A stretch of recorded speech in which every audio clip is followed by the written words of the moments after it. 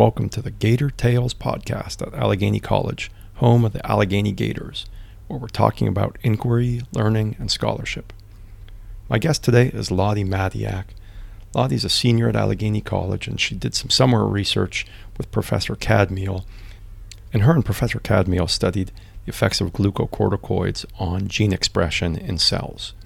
Now, glucocorticoids are a type of steroid hormone that exists naturally in human bodies, and their job is to regulate things like inflammation and energy usage.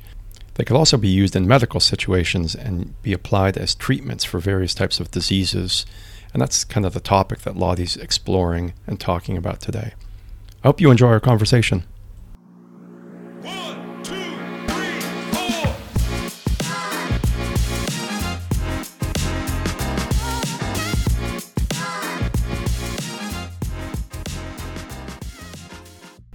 My name is Lottie Madiak. I'm a senior, and I'm a biology major with a writing minor. Had to think about the senior thing for a second, right? Yeah. Yeah, it's kind of fun being finally a senior. You made it to this final year, huh? Mm-hmm. Excited about that.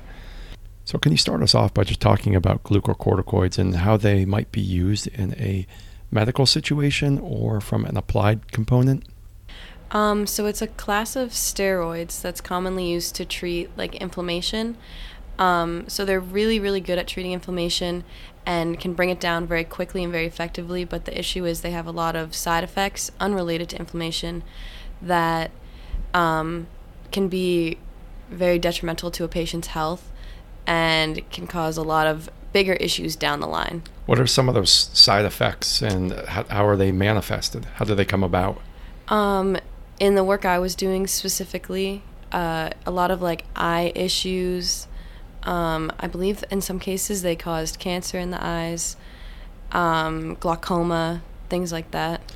So part of your research also related with this idea of kind of gene expression. Mm-hmm. Not all of our audience has taken Bio 221 like you have. So what's just this idea of gene expression? Fill the audience in a little bit about that process.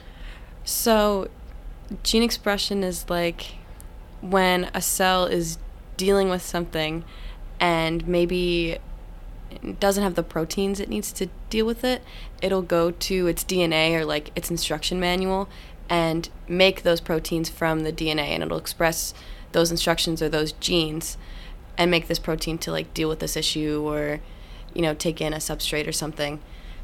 So what we were looking at is what instructions the cell took out and used to deal with the treatments we were doing to it. So it's nothing that's like changing the DNA, it's just turning parts of it on or off to make certain proteins a little bit. Yeah. So specifically then, how do glucocorticoids, the thing that you were working with, how do they affect the process of gene expression? Just like anything with a cell, they turn some genes on and turn some off. So just within my research, some of them went up with glucocorticoid, like their expression went up, and some of the expressions went down, and some didn't change at all. And Lottie, what are some of the types of treatments that you used in your research? Yeah, we did a bacteria treatment using LPS to kind of simulate infection. So we looked at response to that, as well as two different glucocorticoids. We looked at dexamethasone, which is a commonly prescribed medical glucocorticoid, and then hydrocortisone, which is like the chemical equivalent of the corticoids you have in your body. So some of your primary findings, so you did some work over the summer. Mm-hmm. What were like one or two big take-homes from what you did after you treated cells with different types of glucocorticoids, measured gene expression? What are some of the things you found? So we found that we tried to do a cell viability assay, and that did not work out too well, so we didn't really get any clear findings from that. But from the gene expression, we found that we looked at maybe 5 genes. Most of them behaved as expected, so we picked the genes we did because they had been studied in other cell types with, like, relative to glucocorticoids, but they hadn't been looked at in retinal cells, or they'd been looked at with dexamethasone but not hydrocortisone. So we were just looking to see if they behave similarly in retinal cells as they had in other cells. And I believe for most of them they did. Our project isn't really over. I was like the first phase of testing, but another student or two is going to come through and basically just replicate what I did to see if we find the same things. Do you know kind of what the end goals of the project are? You said that it's ongoing work. Do you know kind of what the end goal, multiple years later after you're gone and graduated, what's the aim of the project?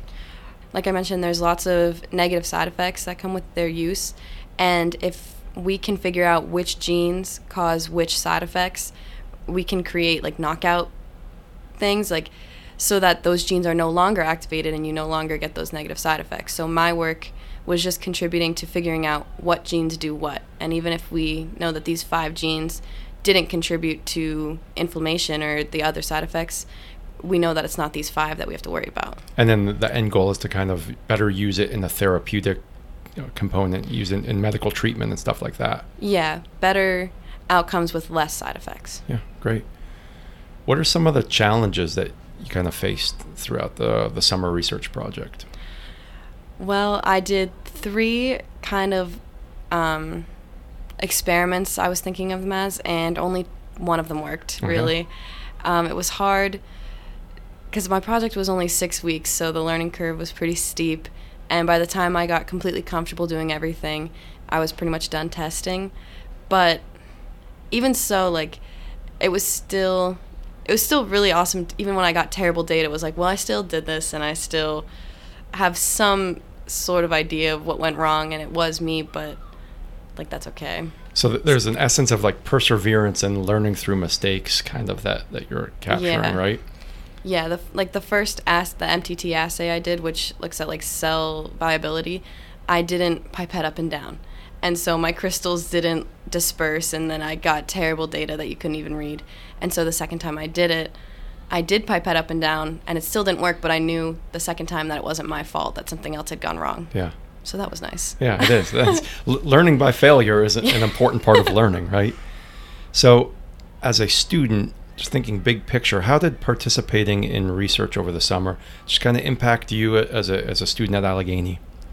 It definitely gave me more confidence in myself and my ability to like do this sort of thing, because I know that I want to do it, like research for my career, but I didn't know if I would be good at it, if I would like it. I just like kind of dreamed of it, and Professor Cadmiel really just threw me in. She was like, you plan it, I'll check it if you want. You do everything, I'll check it if you want. And her doing that was a little scary, but it also like, it made me do the work, and it made me like have to feel confident in myself, because if I didn't, then I wouldn't have gotten anything done. Right. And it's your project. You have ownership of it now, too. Yeah. So you mentioned kind of a little bit, alluded to some of goals and plans. What are some of your future goals and plans after you graduate? You've got 1 year left at Allegheny, your comp, and a few more classes in front of you. What do you want to do afterwards? I would like to go to grad school, which is scary to think about. I'm doing my applications now. And I'd like to pursue my doctorate. I've thought about maybe becoming a professor at some point, or who knows, but I would like to work in a lab. It's a great job. Are you interested in pursuing kind of the same line of work, or are you kind of going to dabble a little bit in things outside of corticosteroid-related research? I don't even know, because my comp is actually not at all about dictyostelium development, which is a complete 180 from retinal cells. And what's dictyostelium? It's a slime mold or an amoeba that lives in the soil and is studied basically for its like differentiation pathways. So how has doing a summer research project on medical treatment and use of corticosteroids in cell lines enhanced or improved your ability to think about research in general and pursue a topic that has nothing to do with that summer research? I think it all comes back to the confidence and the perseverance, because I didn't know anything about corticosteroids before I went for this summer, and I did a whole project on it, and I feel so much more confident in my ability to like sit down, learn a topic, and then do research on it. So it's mostly that. I'm sure there are lots of things at a base level that translate that I just can't think of now, but for me it's a lot of the confidence and a lot of the knowing my project is going to fail at a lot of points, and I just have to figure out why it failed and try again. our curriculum has worked. This is great to hear. Lottie, thanks a bunch for sitting down and talking with me today. Of course. Thank you for having me. Lottie's research project and a lot of the work that we do at Allegheny is made possible from the generous gifts of many of the donors. And Lottie's particular project was funded through the Sincela Fund for Student Faculty Research. I'd like to thank Dr. Robert and Mrs. Pat Petruni Sincela for the donors of this particular fund. Hope you had a really enjoyable time listening to Lottie and I today, and I'll catch up with you next time.